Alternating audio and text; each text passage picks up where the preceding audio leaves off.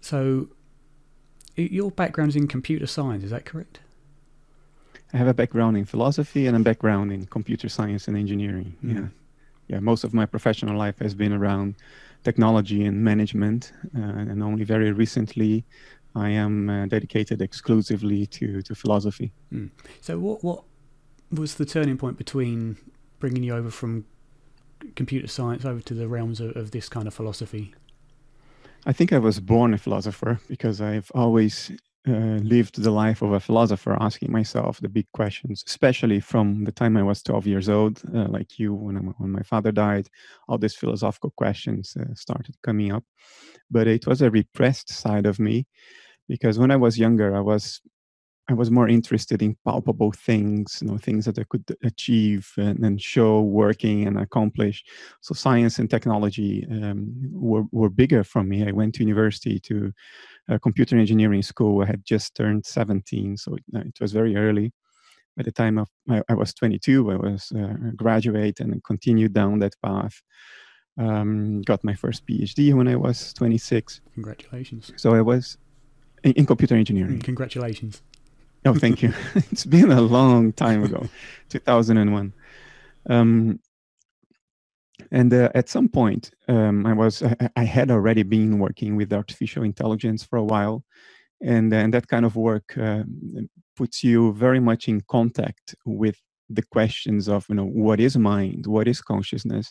I'm here designing a intelligent computer that I know is intelligent because I can objectively measure that as far as the ability of that computer to solve the problems I've designed it to solve. But what reason do I have, I asked myself, to think that this artificial intelligence I have created is in any way accompanied by experience? Because all of those intelligent calculations could be happening entirely in the dark, just like I assume that my home thermostat flips between on and off states totally in the dark. There is nothing it is like to be my home thermostat. And I thought, well, there's nothing it's like to be this computer I've just designed. And I started looking for reasons to believe that at some point consciousness could emerge in an intelligent computer. I started looking for different ways of processing data that would give me some reason to think that, okay, now it's also conscious. But there was never such a reason. I mean, it doesn't matter in whatever sophisticated, complex way you manipulate data, underlying that complexity is still just data manipulation. And if you didn't have reason to think that it was conscious in the beginning, you don't have reason to think it's consciousness after you make it more complex. To think otherwise is to believe that there is some magical step that happens at some point without any reason for it. I mean, a computer is basically a collection of microscopic switches, which are to electricity, like your bathroom tap is to water. It can open and close, let electricity flow or not flow, just like your tap lets water flow or not flow. Yeah, And the it's reason essentially a binary system. it's a binary system. And the only reason we use electricity instead of taps and water is that with electricity and microswitches, we can make everything very small and economically attractive.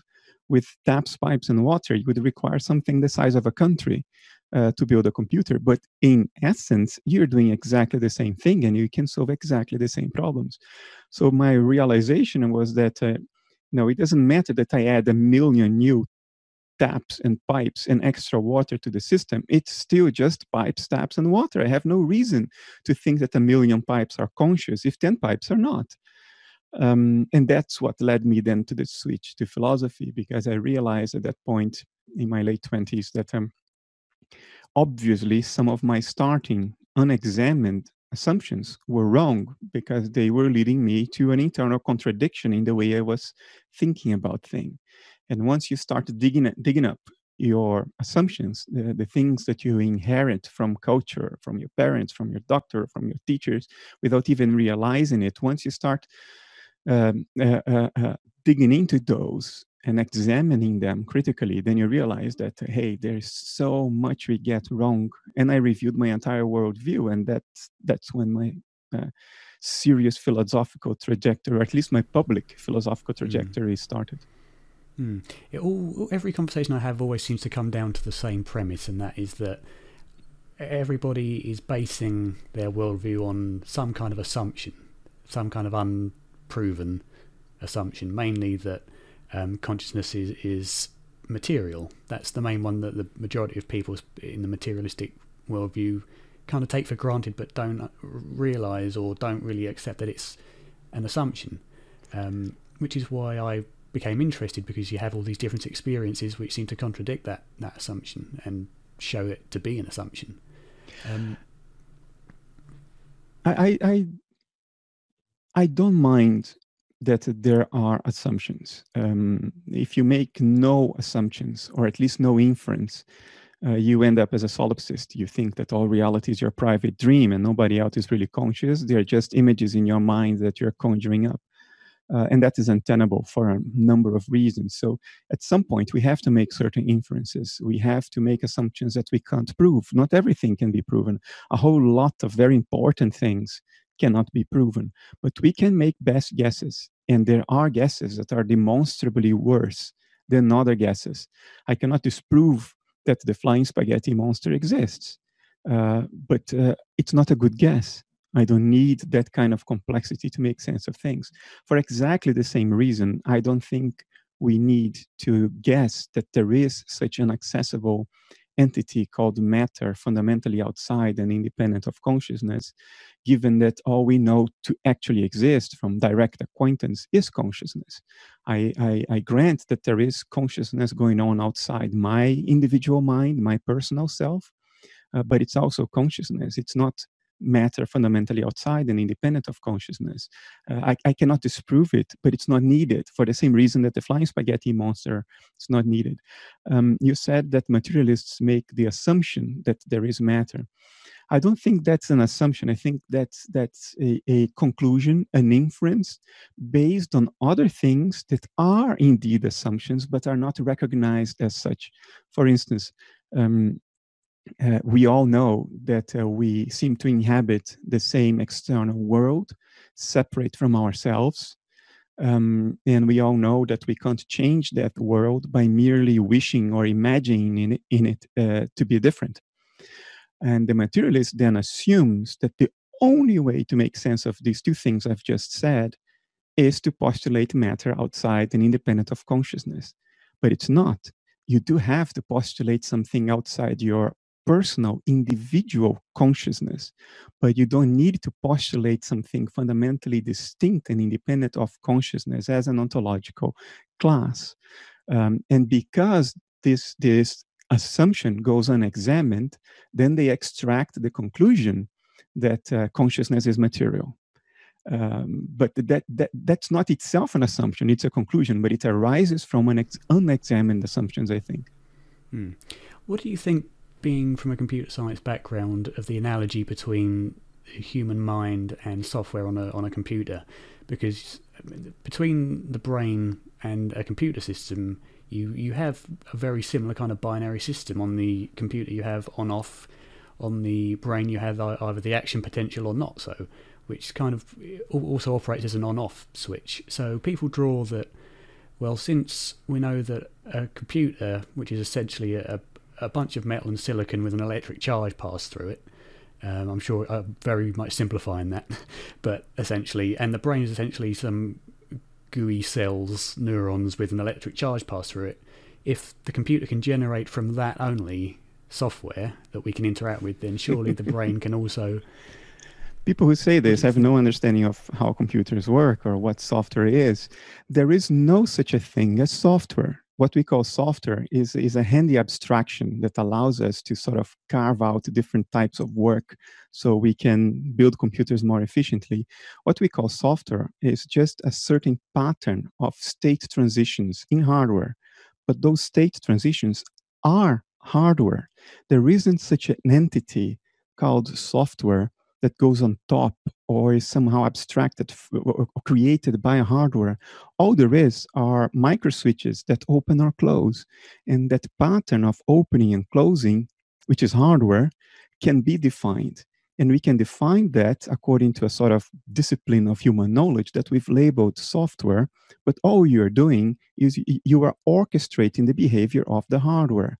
At the end of the day, there is only hardware as an existing entity. Software is just a conceptual abstraction we make. And it's handy. It's a very handy abstraction. It allows us to train some people in software and train other people in hardware. But at the end of the day, there is only hardware. Software is just an abstraction for the patterns of state transitions in hardware. So in other words, if you use that as an analogy for what's happening to us, then you have to conclude that consciousness is just molecules in your brain. In other words, it doesn't really exist.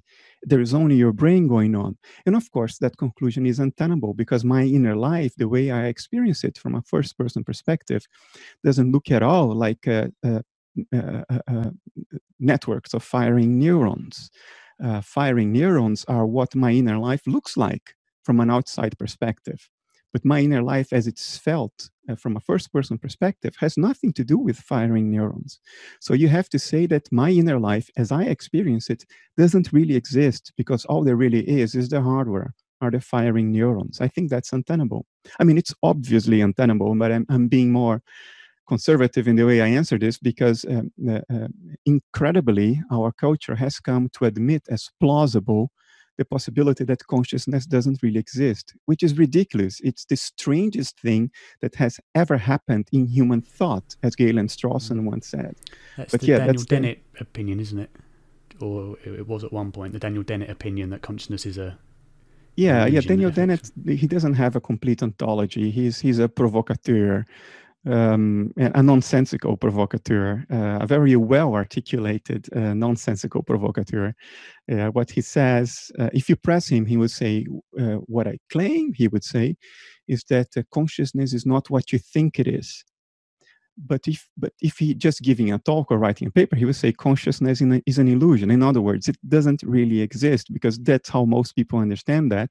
And if not the way it should be understood, if all he's saying is that consciousness exists, but it's not what you think it is, then his work is utterly irrelevant because it doesn't address the so-called hard problem of consciousness at all. So the relevance of his work rides on an outright absurdity. And if you press him on that, he will say, well, of course, that's not what I really mean. Yeah, but then his work has no relevance. You cannot have the cake and eat it too. I think Daniel Dennett is probably one of the most noxious, toxic figures in philosophy today. You mentioned the hard problem, which is essentially, it's always brought up as how, but I always say it's best to start with if. But how does physical matter give rise to this experience known as consciousness? And the way I think that you described it very well, that I was watching the interview you did with T Jump, someone who I've interviewed as well, so I keep up to date with his stuff.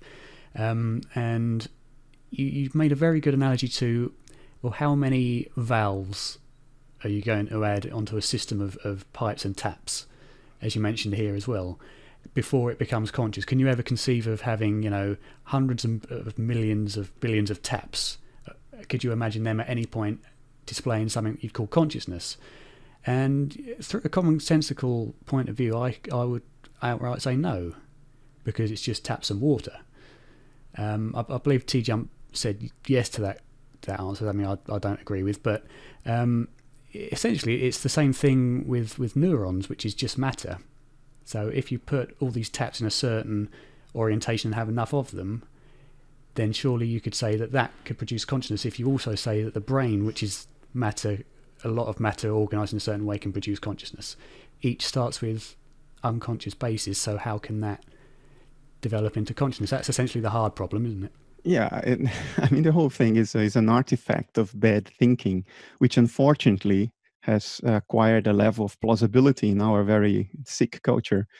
Look, to say that 10 taps and a few pipes are not conscious, but then proceed and say, if I add enough taps and pipes, somehow it will become conscious, it's an appeal to magic.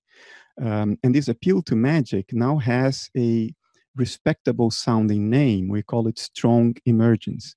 Strong emergence is completely incoherent. All you're trying to do is you face a contradiction in your system of thought, but you cannot admit that your whole system of thought rests on nonsense, on bullshit. So what you do is you try to bury that contradiction under unfathomable complexity, so as to deceive yourself that somewhere in that unfathomable complexity, there is a solution for the problem you need to solve if your system of thought is to hold any water. So this is a psychological self-defense mechanism, and a rather peculiar, ironic one, because it is so ridiculous. I don't remember quite the person you're referring to right now, but anybody who says, well, if I add enough switches, if I add enough taps, then it's plausible that consciousness suddenly pops.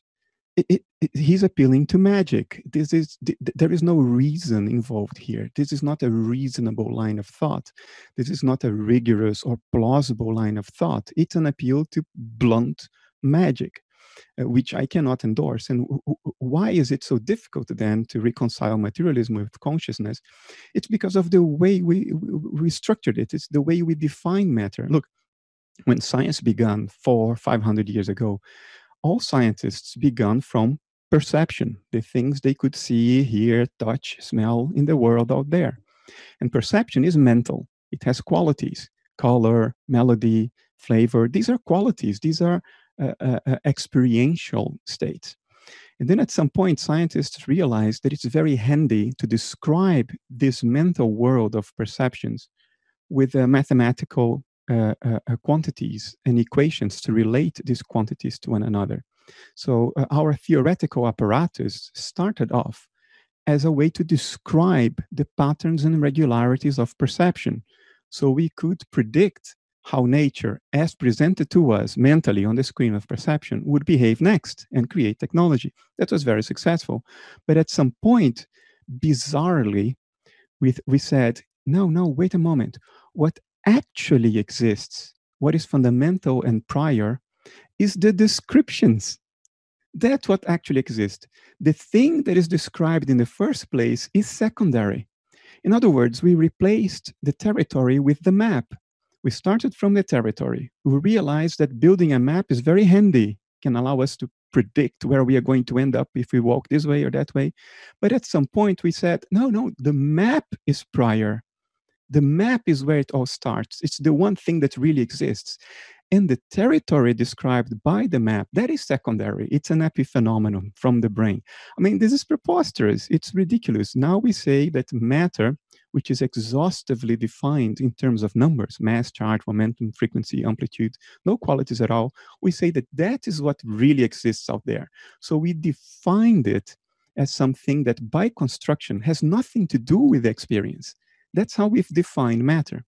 And then we've tried to reconstruct experience from that matter, which is defined as having nothing to do with experience. Can that succeed? Of course not. By construction, this is the hard problem of consciousness. We define this thing, matter, that by construction doesn't have any relationship whatever with consciousness. And now we try to reduce consciousness to it. It will never work. It's an artifact of bad thinking. That's all there is to it. And this kind of leads into the idea of idealism. I've read an article you wrote up, I think it was quite a while ago, in a journal of consciousness. I can't remember the exact title of it. But you gave a brief description of idealism. As a non-philosopher, I'm not 100% up to scratch with it. So if you could kind of give us a brief explanation of what it is and what it intends to do. So I endorse a metaphysics called analytic idealism, which combines aspects of subjective idealism and objective idealism. The technical details don't matter. What it says is the following: I acknowledge that there is a world out there within which we all live, and which we cannot change by a mere act of volition. I acknowledge that the world exists. What I do not acknowledge is that the world is fundamentally independent and outside consciousness as an ontological class. In other words, what I'm saying is that the world out there exists, but it is also mental. It is constituted by experiential states, not my experiential states, not my thoughts, not my emotions. Transpersonal experiential states instead. The world is a ocean of transpersonal experiential states within which we live.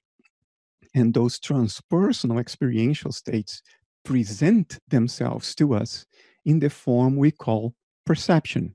In other words, as the colors and flavors and melodies that we experience when observing the world. So, what we call physicality, physical things, uh, is merely the way, well, not merely, it is the way these transpersonal experiential states present themselves to us, given how our experiential apparatus, our perceptual apparatus has evolved in the course of evolution. What we see on the screen of perception, which we call the physical world, is not what is really out there in and of itself. It's how that thing presents itself to us. In other words, the physical world, and this is the title of an essay I published on Scientific American a short while ago. The screen of perception is not a transparent window into the world as it is in itself. It is rather like a dashboard of dials.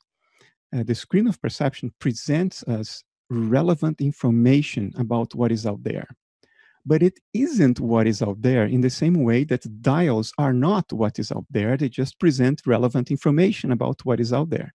So physicality is a dashboard of dials that convey us important things, important information about the transpersonal experiential states that are out there. So we should take these dials seriously for the same reason that you should take the speedometer in your car seriously, but we shouldn't take it literally in the sense that a needle moving in your dashboard isn't speed. It isn't your car moving in a road. It's just a way to convey relevant information about it.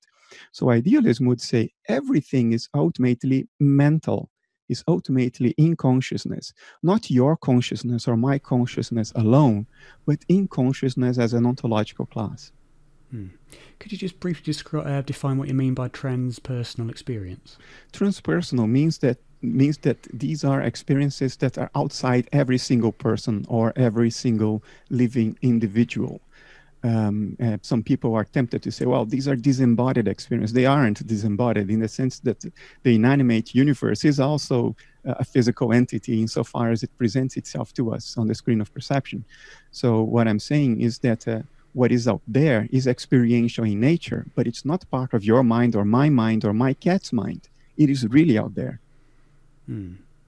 My current idea on how kind of we are is I subscribe to the idea currently, not that it can't change, as many people believe, that our brains are of course central to the experience, but instead of on a causal level, it kind of works as a filter or a receiver or a manipulator of a consciousness that we don't know, and that it seems kind of in line of with what you're saying is in experience, pure experience as or the reality as it is comes through our brain, which is then shown to us in a way that the brain has translated it to us, but it's not as it is literally, as you say. I think the filter theory or the reduction valve theory, as Aldous Huxley put it originally, and I think the idea comes from C.D. Broad, actually, in the late 19th century. I don't remember. I think it is a useful metaphor if you're coming from a materialist or a dualist background and you're used to thinking in certain ways, then that metaphor helps you take a step forward to look at the brain as a kind of reduction valve or filter of transpersonal consciousness. It's a useful metaphor, but I don't think it is ultimately true, because it's a dualist metaphor. You see the brain as the valve and consciousness as something else, as that which is then reduced or filtered by the brain. Like a coffee filter filters coffee, but the coffee filter is not made of coffee. No. In other words, you need the filter, you need the coffee, you need mind, and you need the brain. So and dualism is essentially saying there's matter and then there's consciousness. Yes, and I don't think that's what's going on. I don't think dualism, I cannot disprove dualism for the same reason that I can't disprove the flying spaghetti monster, but I don't think it's necessary. I think it's a useful metaphor, but ultimately, if I am asked to talk more rigorously and more literally about what I think is going on, I would say this. The brain is an image of a certain localization or dissociative process in transpersonal consciousness. It is what that process in transpersonal consciousness looks like from a perspective. And that's why the brain states correlate so well with inner experience, because brain states are what those inner experiences look like from an outside perspective. Every phenomenon in nature has an image, otherwise we wouldn't be able to observe it. It has an extrinsic appearance. It has an inner nature and an extrinsic appearance. For instance, atmospheric electric discharge has a certain inner nature that we can describe according to Maxwell's equations, but it also has an appearance. When we look at it from the outside, atmospheric electric discharge looks like lightning. Combustion has an intrinsic nature. It's the certain ionization processes that lead to the formation of plasma. That's from the inside. From the outside, it looks like flames. Every process in nature has an image. A whirlpool in water is a natural process, a certain pattern of movement of water. But from the outside, it looks like an image, a whirlpool. So a dissociative process in transpersonal consciousness that leads to the appearance of separate individual awareness, a separate individual mind, that localization or dissociative process should also have an image, just like the whirlpool. And my contention is it looks like a living body. Biology is what it looks like. What we call biology is what this dissociative process in transpersonal consciousness looks like. And it also is what gives rise to our impression that we are minds separate from the rest. We are individuals separate from everything else that's going on. Just like a psychiatric patient with dissociative identity disorder will also claim that there are separate centers of consciousness within him or her. The illusion is very compelling. We know now that condition really exists since the advent of neuroimaging. The illusion is very compelling, but we know that at the end of the day, there is only that person. There aren't multiple alters in there. It's just an impression, an illusion. I would say the same thing is going on right now. You and I are alters of universal consciousness. And this dissociative process that leads to the formation of alters look like your and my body. And yet all there is going on here are mental processes. You see, you can point at a whirlpool and say, there is a whirlpool. You can even delineate the boundaries of the whirlpool. And you can say the whirlpool starts here and ends there. Yet there is nothing to it but the river or the lake in which it's happening. You can't take the whirlpool out of the river and say, here's the whirlpool, there is the river. The whirlpool is just a pattern of behavior of water. There is only water. There's nothing more to it other than water. For exactly the same reason, I would say you and I, our bodies are just consciousness. They are patterns of behavior in consciousness. We can't lift ourselves out of consciousness like the materialists try to do, for the same reason that you can't lift a whirlpool out of water. And yet I can point at you and say, there you are. I can delineate the boundaries of your body, just like I can delineate the boundaries of a whirlpool. So I think this is the most reasonable, empirically adequate, conceptually clear, and parsimonious option for making sense of reality. Not materialism, definitely not. Materialism is probably the worst option on the table right now. It sounds a lot like the ideas of Rupert Spira, if you know Rupert Spira. I know him. He's a friend. We talk. It's very consistent with that. There is a minor difference in detail if you dig deep enough into this rabbit hole, but it's irrelevant for the discussion we are having now. Yes, it's very consistent with that. Even though Rupert comes at it from a completely different angle, he comes at it from the angle of meditation, introspection, self-inquiry, a subjective angle. And I come at it from the angle of logical reasoning, empirical evidence, a completely different angle. And yet we arrive at the same place. Which is certainly strong evidence that there is something to it. It's at least indicative of that, yeah. It is, yes. Although many people, unfortunately, would seem to deny it as wishful thinking or woo-woo, which is a term I absolutely despise. Especially when you start getting related to Deepak Chopra in a condescending way, which I don't know about Deepak Chopra. He might be a brilliant scientist, but... I have known Deepak for over 6 years now. Before that, I didn't know him, so I can't tell about who he was before or what he did before. I never dug deep into that.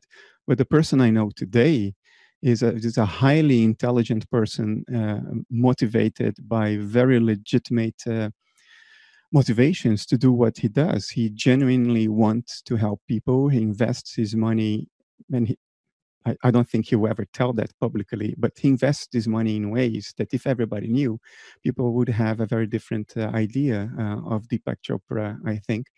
He's extraordinarily elaborate, extremely intelligent, does a lot of, he's close to a lot of scientific work, a lot of which he funds. He surrounds himself with very smart, capable people. So I have a whole lot of positive things to say about Deepak, but I do know, of course, I'm not naive. I do know that in the culture at large, he is seen as a representative of a new age woo-woo. Yeah. Yeah. Yeah, and I don't know the reasons for that. I will reserve judgment about that. But the person I have known for over 6 years is not that at all. Mm. And I think it's a shame because, you know, he's clearly, I've seen snippets of his work, but only snippets. And he seems to know what he's talking about, but people seem to attack him over his ideas of quantum physics. And I mean, you always hear that he's this con man who's just after money and peddling woo-woo. That's I hate that term, but that's what you hear. Why do you think that is? Do you think it's just being stuck with I don't know how our culture works at a sociological level. I mean, he wrote a book with Leonard Mlodinov, one of the best known physicists today, who was a collaborator of Stephen Hawking. Leonard has been to several events organized by Deepak, and I know because I was there as well, and Leonard was there across in a chair in front of me. So Michael Shermer is a frequent guest in Deepak Chopra's events. So yeah, those people who are usually referred to as the ones who put Deepak down, they seem to have enough respect for Deepak to constantly interact with him and to do work with him, to talk to him, to write books with him. So yeah, I don't know. I don't know where this comes from. Maybe from the past, and maybe there are legitimate reasons for this from the past, which I haven't dug into and have no interest in digging into right now. Not because it's uninteresting, but because I have other things to do than to revise history. I'm happy enough that the person I know today is who I think he is, and he is a tremendously positive force in the world today in almost every respect. I have never heard him tell me anything that is nonsensical, much to the contrary. So I'm quite positive about him. Yeah. I think it's more a side effect of being batting heads with the likes of Richard Dawkins and all the loud people in opposition and their followers, you know. One thing that people say a lot about him is the accusation that he speaks in terms of word salad. There is even an online bot, I forgot the name, but they're supposed to put words together in a random way, scientific sounding words that are put together in a random way, and they say, this is what Deepak Chopra says. There are two possibilities here. No? One is that indeed he's saying word salad. The other possibility is that his critics don't actually understand what he's saying. They don't have the intuitive grasp to say what Deepak Chopra is trying to hint at. And therefore, to them, it's word salad. But that's because of their own cognitive limitations, not because of Deepak Chopra. And I would dare a guess that a lot of these critics who say, well, Deepak Chopra once spits out word salad, actually, it's their stupidity that prevents them from understanding what he's trying to hint at. Admittedly, he's not rigorous in his use of words. That's not his territory. He's not interested in being rigorous. He's trying to reach the normal person on the street. Is trying to appeal to the normal person's intuitions in a colloquial way. He's not articulating his words as if he were writing an analytic philosophy paper for a technical journal. So yes, his words are not rigorous, but you have to grant him the flexibility that you grant to every other person in colloquial conversation. You have to see past the specific words and try to grasp what he means. Because at the end of the day, that's what he meant. That's what matters. What is he trying to say? But his critics stop at the words because their agenda is to criticize him. So they stop at the words, and the words are not rigorously put together. They are appealing to intuition, not to unambiguous denotations. And these people say, well, there is no unambiguous denotation here, so it's word salad. Yeah, that's too bad. They are missing out. Lack of understanding on their part, yeah. I never thought we'd get in on talking about Deepak Chopra, I must say. But never mind. Let's go on to the idea of death, because that's my main area of interest, and kind of what your opinion is on what our experience, if there is such experience, will happen after death. And I'd like to, your opinion on phenomena like near-death experiences and terminal lucidity and these very other experiences that go along with it, after-death communications and the psi and all that sort of thing, how that kind of works into your idea of idealism. I think we are dissociative processes in a transpersonal consciousness, which is the ground level of reality. It's what there is. And as such, things happen within it, including birth and death. These are processes that happen within consciousness. So if our living bodies are the image, the extrinsic appearance, or the representation of a dissociative process in transpersonal consciousness, what is death? The end of the body. It's the end of the dissociation. It's the reintegration of your contents of consciousness into a broader mental context. You can make an analogy with waking up from a dream. When you are in a dream, you are dissociated from the parts of your own mind that conjure up the rest of the dream other than your dream avatar. So if during the dream you think you are a little avatar walking down a street with trees and cars and buildings, you are dissociated from that part of your own mind that is conjuring up the trees, the cars, the buildings, everything around you, because you think of yourself as separate from them. So there is a dissociation going on there, and there is an identification with a subset of your own mind. You think you are the dream avatar. In fact, you are the whole dream. When you wake up, that becomes very clear. You go, oh, I was the whole dream. I know that now. And your avatar is toast. Your avatar is dead, never to be resurrected. But you don't mourn the death of your avatar because you realized you weren't it at any point.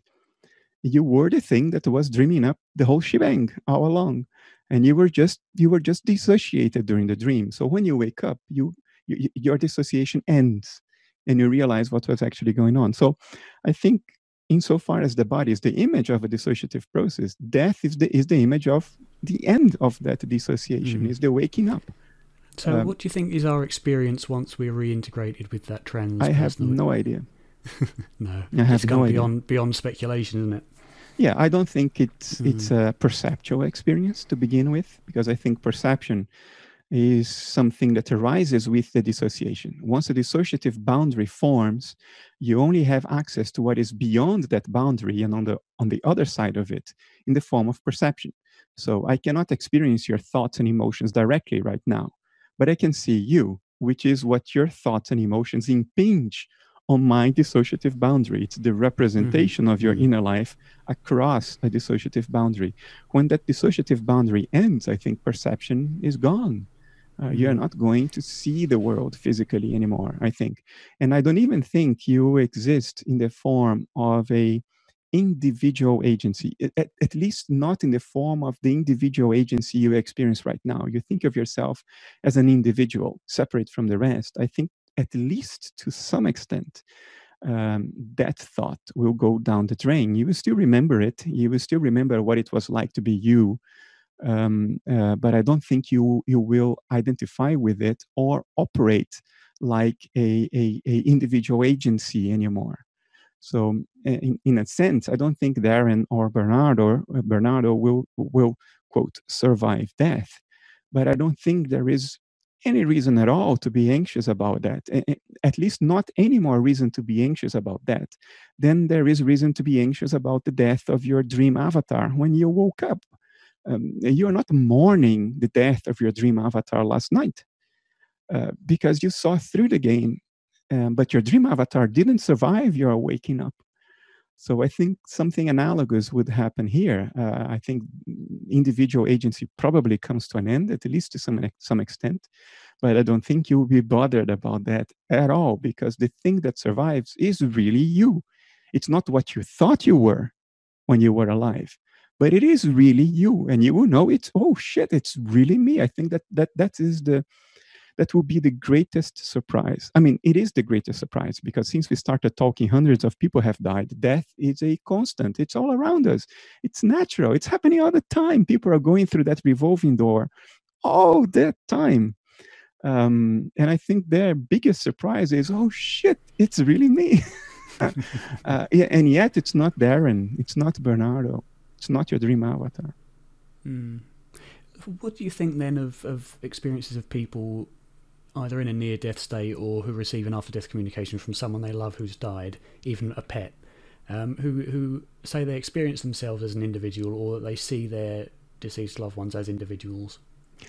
I think if life is what a dissociative state looks like, death is the end of the dissociation. And what does that mean then? That means that the dissociative boundary is gone. So you have access to what was outside, and you have access to that now from a first person perspective. But what was outside also has access to what was inside you.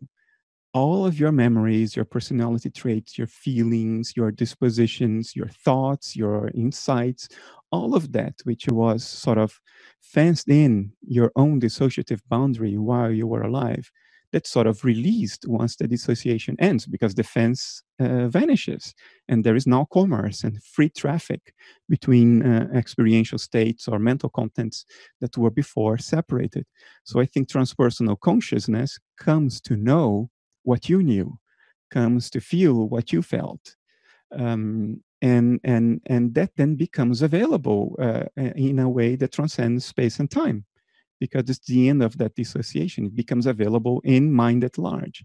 Could that be what people are picking up when they have these extraordinary experiences? Could they be picking up contents of consciousness that once were individual, but now are released in the ocean of mentation that surrounds them?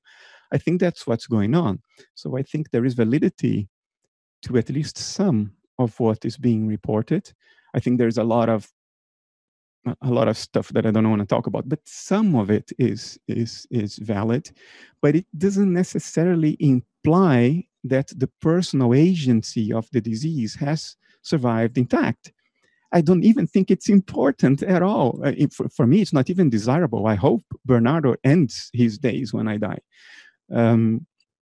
So they may be picking up this information that's now accessible from everywhere, and in which before was surrounded by a dissociative boundary, and they then construe that, oh, the disease still exists as a person. Yeah, a person of what age then? You know what I mean? And I think these experiences may be valid in the sense that even during life, the strength of your dissociative state may vary. Your dissociative boundary may become porous or permeable under certain physiological conditions. I think a normal, healthy body and healthy brain function is the image of dissociation. So if your physiology is under stress because you ingest a poison, or you have undergone strenuous physical exertion, like people are subjected to in certain rituals, or you hyperventilated, which constricts blood vessels in the brain and makes you pass out, but you're not unconscious while you're passing out. We know that now. We know that you're hardly ever unconscious, not even when you sleep and you're not dreaming, not even in general anesthesia, not even when you during syncope or when you pass out. We know that scientifically now. So I think what happens is that there is enough physiological stress these people are undergoing, either spontaneously and naturally, or because of certain chemicals, or because of certain physical circumstances, like if you're accelerated in a centrifuge, you may undergo G-lock because there isn't enough blood in your brain, or because your heart stopped. And of course, your physiology will be impacted. And that may be the image of the dissociative boundary being loosened up, because the healthy brain is the image of the perfect dissociative boundary, or as perfect as it gets. So when you put stress on your physiology, that's the image of putting stress on the dissociative process itself and reducing the dissociation. And when the dissociation is reduced, I think these people during life may reach out and have experiences that were in mind at large out there, that they were released before into mind at large, and they pick that up.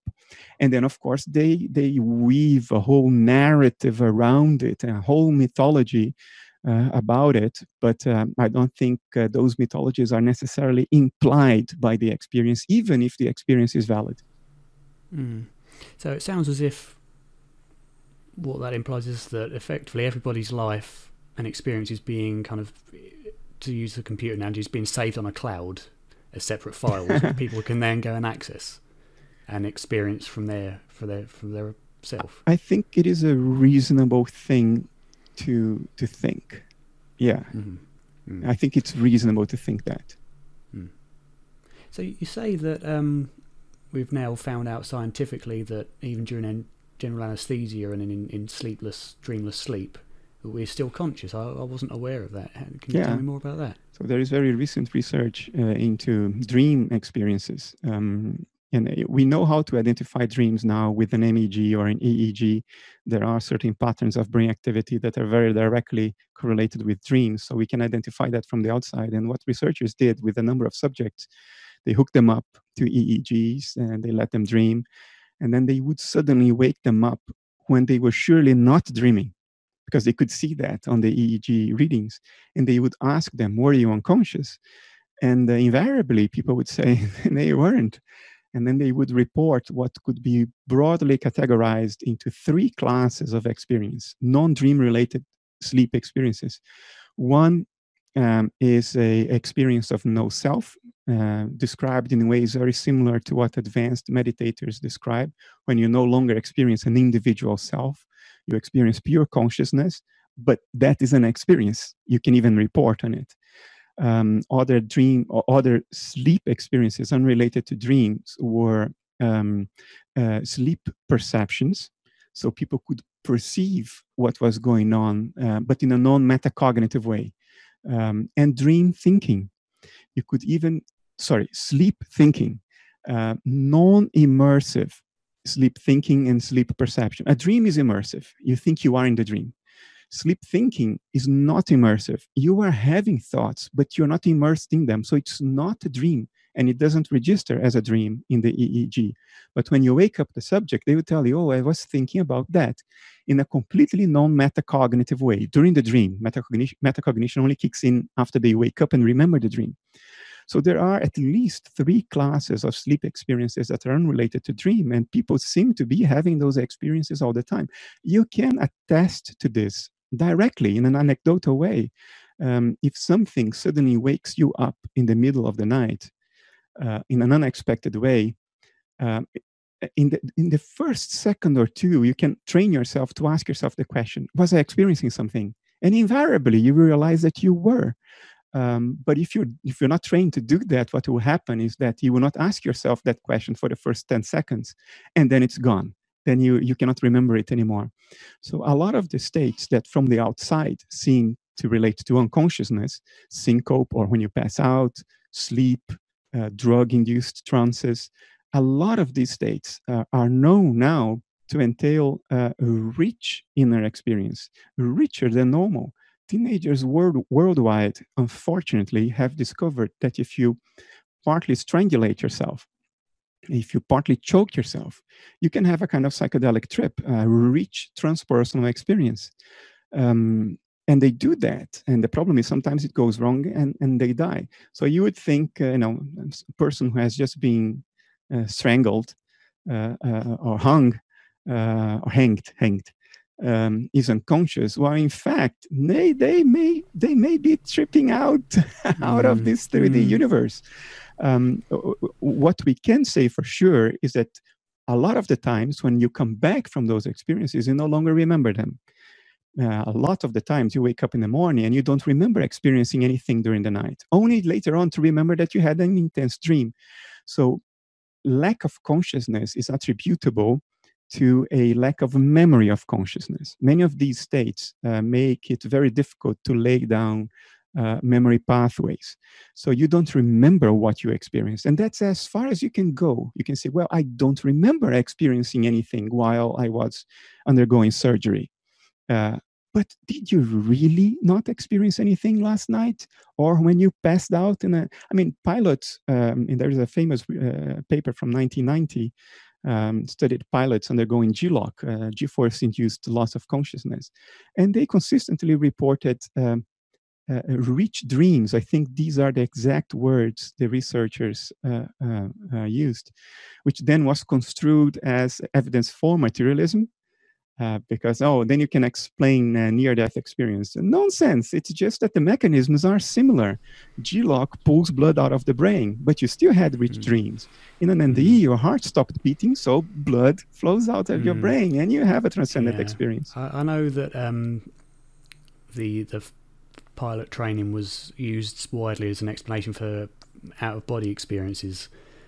Specifically, veridical out-of-body experiences were challenged because they said, well, we know that G-LOC can give these people out-of-body experiences, so that's what's going on when people are, even when they're reporting things in other rooms. It's bad thinking.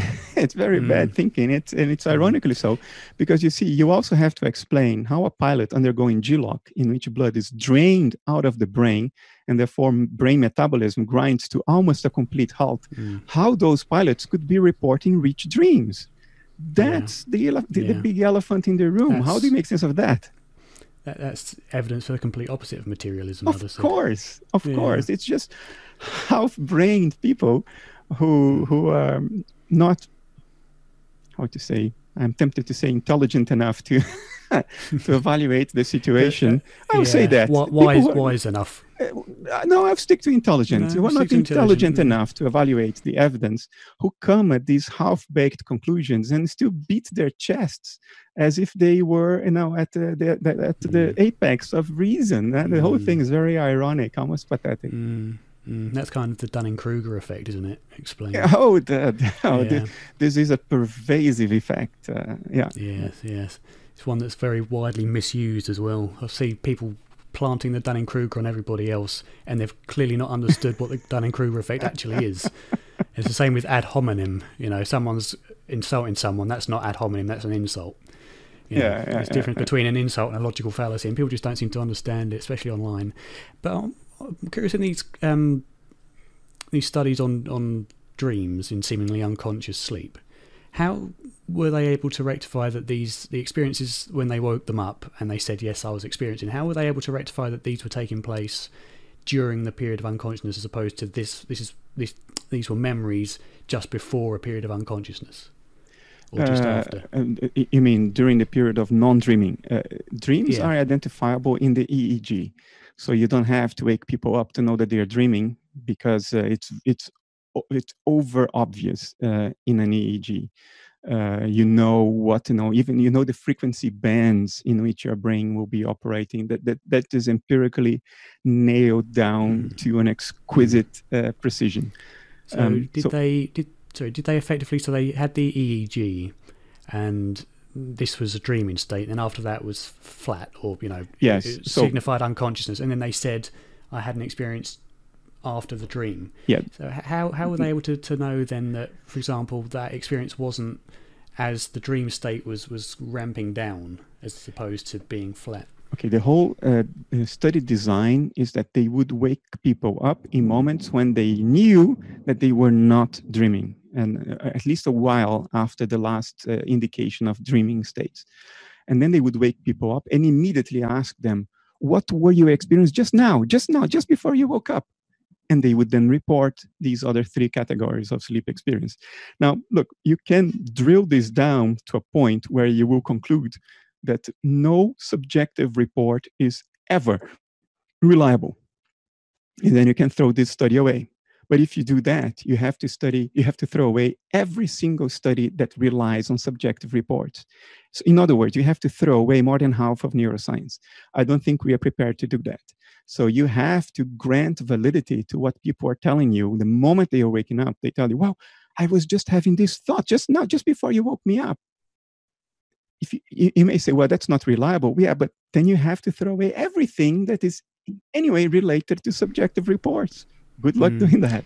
I mean, the only thing I think is if people are unconscious, then, you know, if you wake them up and they say, I was thinking this thought just before you woke me up, if they were truly unconscious, then that time wouldn't register, so it would seem as if it was straight away, even if there was an hour of unconsciousness after. The whole point is that they report that they were not unconscious, because otherwise you could say, the moment you woke them up, okay, now tell me what were you experienced just before I woke you up, and they say, oh, I have no idea.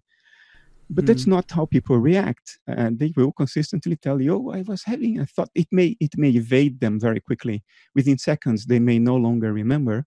But these people were woken up dozens of times a night. So you are consistently waking them up in moments when you know they're not dreaming. Now, yeah, you can throw this away, but who guarantees you that you were not born 10 seconds ago with the memories of having lived your whole life? Yeah. You can bring skepticism to a point where you have to throw away everything. So I think it's unreasonable to throw away this evidence, especially because it's so consistent with everything else we are seeing. We know people are not unconscious when they undergo G-lock. We know people are not unconscious when they are sleeping but not dreaming. We know people are not unconscious, at least in a large number, 18% of cases of cardiac arrest, as Pim van Lommel's study here in the Netherlands attests. I would suggest that the other 82% simply don't remember. But Pim doesn't agree with that, so I don't want to misrepresent his study here. We know that when you think other people passed out because they hyperventilated or because they were strangulated, you would think they are unconscious. Now we know that that's not the case. So much so that teenagers are dying by accident trying to induce these transcendent trips, extremely rich, intense experiences by partly strangulating themselves. The whole thing is consistent. We know that psychedelics only reduce brain activity. They don't increase brain activity anywhere. Every single psychedelic already studied. Yeah, but your experiential richness explodes during a psychedelic trip. It's beyond anything you can even conceive of if you have never had a psychedelic experience. But your brain goes to sleep. So we know that there is this consistency between what seem to be states of unconsciousness from the outside, which are also accompanied by a quick lack of memory afterwards. You can't build your memory pathways very, very, very well. So you forget those experiences, but we know that in fact, most likely you have had very intense experiences and you can report on them if you're prompted to do so very quickly before you forget them. Memory is another question, because I interviewed Dr. Gerald Verley recently, who's an anesthesiologist, and he brought up a question with the dualistic point of view, and that was that if there was, say, a separate consciousness, which many people think, then surely we know that memories are structured, or that there are structures of memory in the brain, we can see them forming. So, and if you damage them, is that not the case? No, that's not the case. You can see the pathways forming. You cannot see where the memories are actually stored. Although if we cut one of those pathways, or several of those pathways, we can effectively delete a memory. Yeah. So his point was, well, then how can that be if these memories are stored, as you say, maybe in a cloud or in transhuman consciousness? That was his kind of but he's thinking in dualistic terms, and he's thinking in terms of mental memory and brain, material brain. And I don't like to think in this way. I think the brain is the image of a certain type of process in transpersonal consciousness, a dissociative process. There have been many claims made, even in scientific publications over the last few years, that they found where memory is stored.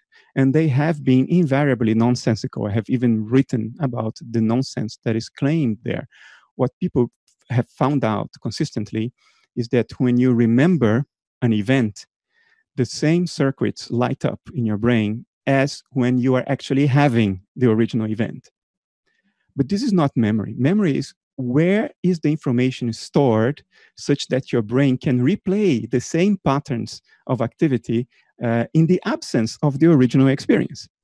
And that question has never been answered. Memory seems to be nowhere. There are studies that are classical studies in which they cut off the brains of rats down to 90% being cut away, and rats still remember how to do certain things.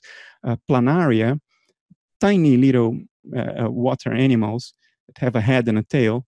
You can cut off the head of the planaria, where all the few hundred neurons they have are located. You can cut off the head of the planarias, and they will still, and they can form new heads. That's the unique thing about planarias. They can form new heads after you cut off the original one. And they still remember what the previous head seemed to remember. So these are scientific studies that throw doubt into the idea that in that image we call the brain, all information related to memory is present. Because if the brain is just an image of a dissociative process in consciousness, the next question is that image complete?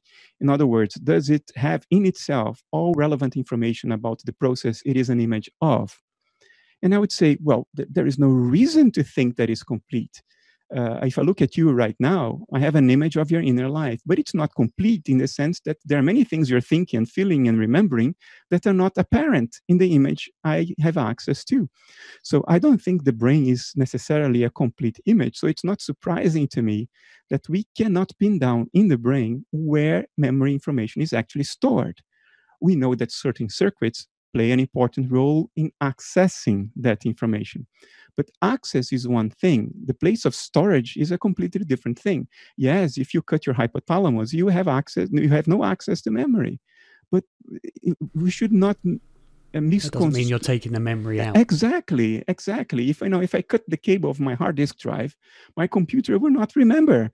But the information is still there. And is that information such that it has a physical correlate on the screen of perception that we can access either directly or via instrumentation? I don't know. It may be the case, but it may not be the case, because I don't think images of processes are necessarily complete, that they necessarily contain everything that is relevant to know about the processes they are an image of. So I wouldn't be surprised if we simply cannot find where memory is actually stored in the brain, because the brain may not be a complete image. Yeah, and therefore we wouldn't have access to the complete image either. You would not have a measurable correlate for that information. Would it still be there? Of course it would still be there. If we can remember, it means the information is there somewhere. And I'm not a dualist, so I don't make a distinction between mind and the physical world. I think the physical world is a partial image of mental processes. But I do think it may be an argument against materialism, because for materialism, the brain is not simply a partial image of the mind. It is that which generates the mind. So if you can't find the mental information in the brain, then you defeat materialism, because the cause has to be complete. It has to account for everything. The image doesn't need to account for everything. It's just an image, but the cause has to account for everything. So even these studies about memory, not only the studies about psychedelics and many other areas of neuroscience, but even studies about memory are uncomfortable from a materialist perspective, because finding out what the pathways are is one thing. Finding out where is the information stored is a completely different thing. And neuroscience today is all over the place regarding hypothesis for where memory resides. It goes from microscopic tubules in neurons to Stuart Hameroff, that's one idea, to interneural communication. It's all over the place. In other words, we don't have the faintest idea where memory information is, although we do know what circuits play an important role in the pathways to accessing that information. What do you think of the argument of evolutionary biology in the brain for consciousness? Because as we find a more developed brain in the animal kingdom, we seem to have more intelligence, I suppose, or more self-awareness. So why do you think that is, that this transhuman consciousness would project itself in these lower forms? I am a naturalist, and I think evolution by natural selection is nearly a fact. I think there is doubt about whether the mutations are really random. I don't think there is any data to decide either way, but that species evolve from other species by the accrual of genetic mutations, I think that's pretty much been proven now, isn't it? As near to damn it as you can be. I mean, nothing's ultimately proven in science, but I think we are we don't have any reason not to believe that that has happened. I mean, there is a wealth of extremely compelling evidence from many different areas of evidence as well, from the simulation of genetic algorithms that simulate evolution to compelling experiments with bacterial colonies that obviously evolve to the fossil record that shows that certain animals like whales still have the reminiscences of bone structures that were their paws and legs in the past. I mean, it's just overwhelming. So look, I think life is what a dissociative process in transpersonal consciousness looks like. But once life is there, of course, there will be an evolutionary advantage to those types of dissociative processes that live longer and reproduce best. So the whole thing applies. The whole of the rationale and the theoretical apparatus behind evolution by natural selection still applies. We have become in the course of the eons more complex dissociated alters. The mentation within the boundaries of our dissociation has become more capable. We have evolved metacognitive abilities.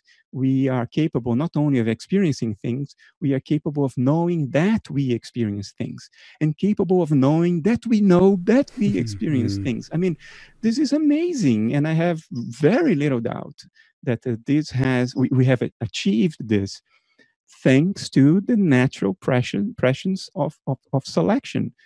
Alters that developed metacognition could plan, could organize their activities prospectively, could study causal relationships retrospectively, and that has had tremendous survival advantages. So we are alters more capable of surviving and reproducing than those who didn't develop these skills. So I don't think transpersonal consciousness is metacognitive.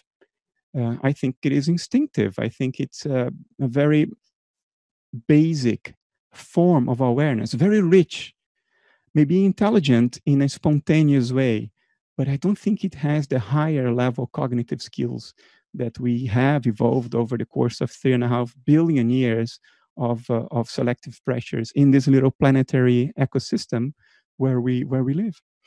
Moving on to something you mentioned, which is very interesting when I found out, is that the experiences that we have on hallucinogenic drugs, and the mystical experiences we have actually correlate to less brain activity. And a common comparison to that is, do you know of the phenomenon of terminal lucidity? Or it's called... Yeah, it's called paradoxical lucidity now, apparently. Yeah. Which is, of course, that as the brain seems to be dying, right towards the end, people will suddenly become lucid and talkative after a period, especially in Alzheimer's, of being completely out of it, effectively. Can't remember anything, can't talk. Suddenly they can before death. People say that this is evidence that consciousness is separating from the body in a dualistic point of view. Other people, such as Gerald Verley, who I interviewed recently about it, said it's due to pH changes or other physiological issues that go on alongside brain damage. What do you think is going on there? How can that be possible? If you're a materialist, I mean, pH changes. What you have to make sense of is how information that is supposed to be lost under a materialist perspective, because you're left with 25% of the brain, advanced states of dementia and other conditions, other physiological conditions. That information is supposed to be gone, to have become entropic, so to say. It is somewhere in the universe. Information is never lost, but it can't be recovered because it becomes noises in a much broader context of information in which there are all kinds of chaotic or chaotic processes happening. So you can't discern that information anymore. And yet, despite all that physical damage, people somehow suddenly have access to that information. So I think for a materialist, this is very hard to make sense of and talk about pH. Come on, it's like refusing to see the elephant in the room. You're explaining the periphery of the issue, but you're not explaining the actual issue. I think what might be happening is that you come to a point where your dissociative boundary is now where the physiological stress and damage is now so profound that it is not only impacting your regular cognitive skills, it's now impacting the ability of the dissociative boundary itself to sustain itself. And then you can go beyond your dissociative boundary and fish out contents of consciousness that have leaked out, but that are still around, to use a spatial metaphor. And you suddenly access them again because your very dissociation now has come to a point where it's about to collapse completely. And that complete collapse is death. I think death is what the end of the dissociation looks like. So I don't think it's unreasonable then to expect that when you are very close to that complete collapse of the dissociative boundary, that dissociative boundary starts collapsing more or less slowly. So you see what's behind the wall, so to say. Things that you could no longer access because of that cognitive damage within your alter, but which now are released just a little bit beyond your alter, that you can fish them out once the dissociative boundary weakens to the point of being about to collapse. It's not very surprising, I think. But for a materialist, it's untenable. So you could almost say that the damaged brain is kind of giving way to more access to the fundamental consciousness. Yes, I think the nature of life, because of evolutionary reasons as well, is to try to preserve itself at all costs. And that's the nature of mind, because life is a dissociative configuration of mind, in my view. So it makes sense that because of evolution, that dissociation, that form, that way of thinking, that way of experiencing yourself and the world will try to maintain itself at any cost for as long as it possibly can. So all energy, to use a metaphor, will go into preserving that dissociative boundary, whatever the price may be. And the price may be that you lose all of your other cognitive skills, but you still maintain a separation. But at some point, that you reach an edge of what can still be sustained, that even your ability to maintain that boundary will go. Not only your ability to remember and interact with the world in a cognitively healthy way, that will all be gone, but it will still try to maintain your dissociation. But at some point, even that will go. And then you are terminally lucid just before you check out. Yeah, I guess so. So for those like me who are mortally afraid of death, of the idea of, as most people are, the idea that you stop existing forever, and forever is a hell of a long time. What do you think our experience of death is anything to be afraid of? Why are you afraid of death? Because it's because you suspect it might be a final end to you? Yeah, I was always brought up with the idea that death is it. I mean, my dad's Catholic, my mum isn't really anything like me. Or my dad doesn't really believe, but he was brought up Catholic with the idea of heaven and hell and that there's a God and that kind of thing. Whether he believes it or not, I don't know. So I was always brought up in an agnostic way. I was always interested in science at school, and I came to the conclusion that, brain creates it. Once you're dead forever. And the idea of that, I hate the idea of going under anaesthesia. I fainted once in a science lesson, and that terrified me. Any sort of experience of being seemingly unconscious and out of control, and being in that state apparently forever, with no end for the rest of time, first of all, was unfathomable, and second of all, is terrifying to me. So you're terrified of the idea of annihilation. Yeah. Total annihilation. Yeah. Because, if you are annihilated, for you, there will be no time. You're gone. There will be nobody there to experience the eternity of death. But it's that thought. I can't get that thought. I can't imagine it. Yeah, you can't imagine it because it's not true.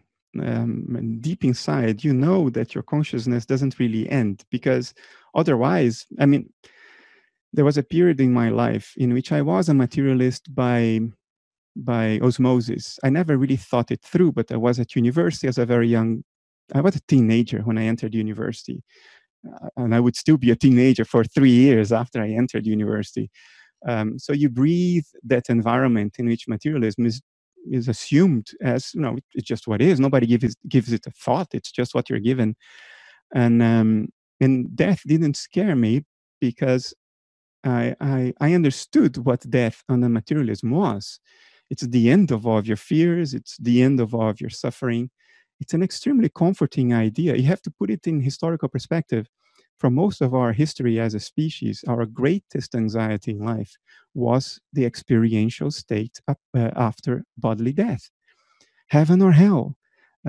People have been in the grip of that fear for 1700 years, maybe 1800 years of Christianity. And before that, that idea also had a grip, but in another form, not the Christian form. But throughout our history as a species, the fear of the experiences after death were the greatest anxiety in life. And then at some point in the 19th century, hey, that was off the table. You didn't need to worry anymore because there would be no fear, there would be no suffering, there would be no pain. All of your problems were guaranteed, whether you liked it or not, to come to an end at some point. Guaranteed. We take that comfort for granted now, but materialism is extraordinarily comforting. And when I was that teenager, I experienced it as comforting. My grandfather was still alive, but he was very old. And I thought, well, when I get to his age, I will not be afraid because there is literally nothing to be afraid of. The thing that is supposed to be afraid won't be there anymore. The space where the fear and the suffering and the pain could exist won't be there anymore. Today, I'm afraid of death because today, I'm not going to say I believe, I know that my consciousness doesn't come to an end. But I know its configuration will drastically change. The configuration whose image is my body will not be there because if the image is not there, I have very good reasons to think that the configuration that my body is an image of won't be there either. And I don't know what the experiential state will be after that. I have no direct acquaintance with it. I don't remember it if I ever experienced it before. So yes, I'm afraid because it's an unknown. For me, the biggest anxiety in the history of humanity is back since I was about 30 something. That anxiety is back. But your anxiety has a different reason. You're afraid of annihilation. You are not really afraid of it because what you're afraid of is that eternity of nothingness, as if you were going to experience it. So deep inside, you take it for granted that there will be an experiencer experiencing the eternity of nothingness and darkness and a void. That's what you're afraid of. Because you know the experiencer is going nowhere. Where is it going to go? It's the one thing that exists. It's the thing where all nature unfolds. Where is it going to go? There's nowhere to go. Even though your configuration, your individual configuration almost certainly comes to an end. How do you deal with that?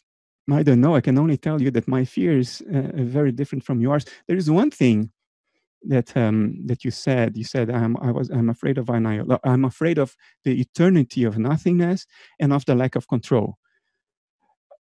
That second thing I think is very legitimate. You can be very afraid of lack of control because I don't think we are in control of shit. We as individual beings don't even really exist. So how could we be in control of anything?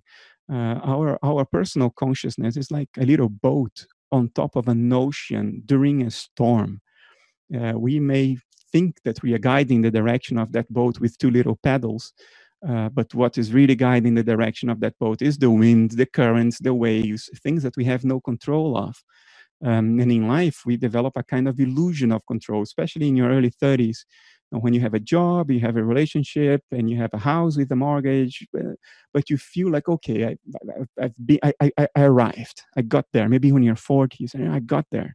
And then you start realizing that you're not in control at all, that you can get cancer anytime, that your partner may leave you, that your country may go into civil war, as the US is very close to right now. You are not in control of anything. A comet may fall from the sky tomorrow, right on top of your house. Look at this COVID situation. Look at the COVID situation. So that is a fear that I think is valid to reconcile and make peace with. And for me, at least, the way to make peace of it is to accept the reality that you are never in control. Not ever. Nobody. Ever. Under any circumstances. We don't even exist as individual agencies, let alone be in control. And it's to almost reconcile. it's almost as Shakespeare says, isn't it? We're all actors in a play that's going on. Exactly. So yeah, making peace with that, I think, is a valid objective for the process of maturation, of becoming more mature. If we don't get a grip on that explicitly, as Jung said, it will guide our lives beyond our awareness, and we will call it fate. because that fear will manifest itself in unexamined ways in every aspect of your life. In other words, you would turn your life into a desperate attempt to wrestle control, which is a futile attempt. You will never be in control. And many old people, look at the president of the US, their whole lives is a desperate search for power, control, for being in control. And that's against nature. And for as long as you can sustain the illusion, you may think you are okay, but you may not. Your body may be telling you that you're not okay at all, because the deeper layers of your mind know that that's nonsense. You can never reach that point. So I think it's valid to try to become metacognitively aware of what our greatest anxieties and goals are, and see past them, see through them, see for the illusion that they may represent, and instead trying to make peace with the fact that, to start, we don't even exist, and that thing that doesn't exist isn't even in control. And if you can make peace with that and rest in what you really are, which is what people like Rupert Spira try to help others achieve, then you may find peace. I think peace is possible. It is feasible. And by its very nature, if you arrive somehow at that state of peace, which is never complete, but can be deep enough to alleviate your suffering enormously, by construction, that state will also alleviate your death anxiety, because the thing you are afraid will die isn't even there. It is not there to die, if you know what I mean. For something to die, it has to exist to begin with and not be just an illusion. Just like your dream avatar. It doesn't die when you wake up because it wasn't there to begin with. That, I think, is the only reasonable path, the only reasonable ticket out of the anxiety hell. Yeah, it seems the only anxiety you could have at that point would be, what will my experience be when I wake up from this illusion? Yeah, that's my anxiety. Although I'd say that, the evidence that we've seen now from many people's experiences and studies done says that it's not a horrific experience. It's actually a very nice experience. The evidence seems to suggest that, yeah. Although the evidence is not 100% in that direction. No. I think we take to the experience what we have in ourselves. Certain things that we bring within us without being aware of it may show themselves at that point, because when the dissociative boundaries end, we have layers of dissociative boundaries even in life. You are dissociated from certain aspects of yourself that you don't want to recognize. Depth psychologists call it the shadow. Aspects of ourselves that we only recognize in others. Usually they are the things that we hate in other people, and we blame the others for being like that or for acting like that. Those are actually reflections of what we have in ourselves, but we reject. We don't want to admit to ourselves that we have that in us. And while we are alive, we can maintain these dissociative boundaries. We can repress things, we can push things down. I think evidence from anecdotal evidence from NDEs and psychedelic trips suggests that when the dissociative boundaries are lowered, we lose our ability to keep those things at bay, and they come and reveal themselves to us. Psychonauts call it, that's the traditional bad trip. When your fears and the things you hate about ourselves just present themselves to you and say, "Hey, look, I'm here." We know from experience, and in this case, I'm not even going to say anecdotal because I know that from personal experience, and I cannot deny by personal experience. The more you resist those, when you are in that vulnerable state of not being able physiologically to sustain the dissociative boundaries, the more you reject them, the stronger they get. The energy of rejection goes straight into them. It's like you're pumping gasoline into that fire. That's the energy of rejection. That's how it will manifest itself. On the other hand, if you somehow muster the presence of awareness to say, it is okay, let it be what it may, I accept this too, and you don't resist and you open yourself up to your worst nightmare, it fizzles out. It loses with its that energy. Acknowledgement, yeah, that acknowledgement of, I'm not going to fight this. Do your worst. I accept it. That surrender to it drains the energy away from it. I don't have a better image than to say it fizzles out. It almost literally, not literally, but almost literally fizzles out. That's how you experience it. I can put images to it. These are not my images, but somebody who had this experience in my presence. This person said, it's like I was walking down a corridor with these gargoyles lining the corridor from both sides, very, very threatening and coming towards me. And I was very afraid. And then at some point I just thought, oh, let it go. Let it be what it will be, what it will be. And they just sort of dissolved out of existence, like a PowerPoint animation, if you know what I mean. They're gone. So I think that's the best thing to do, not to try to remain in control. That will backfire.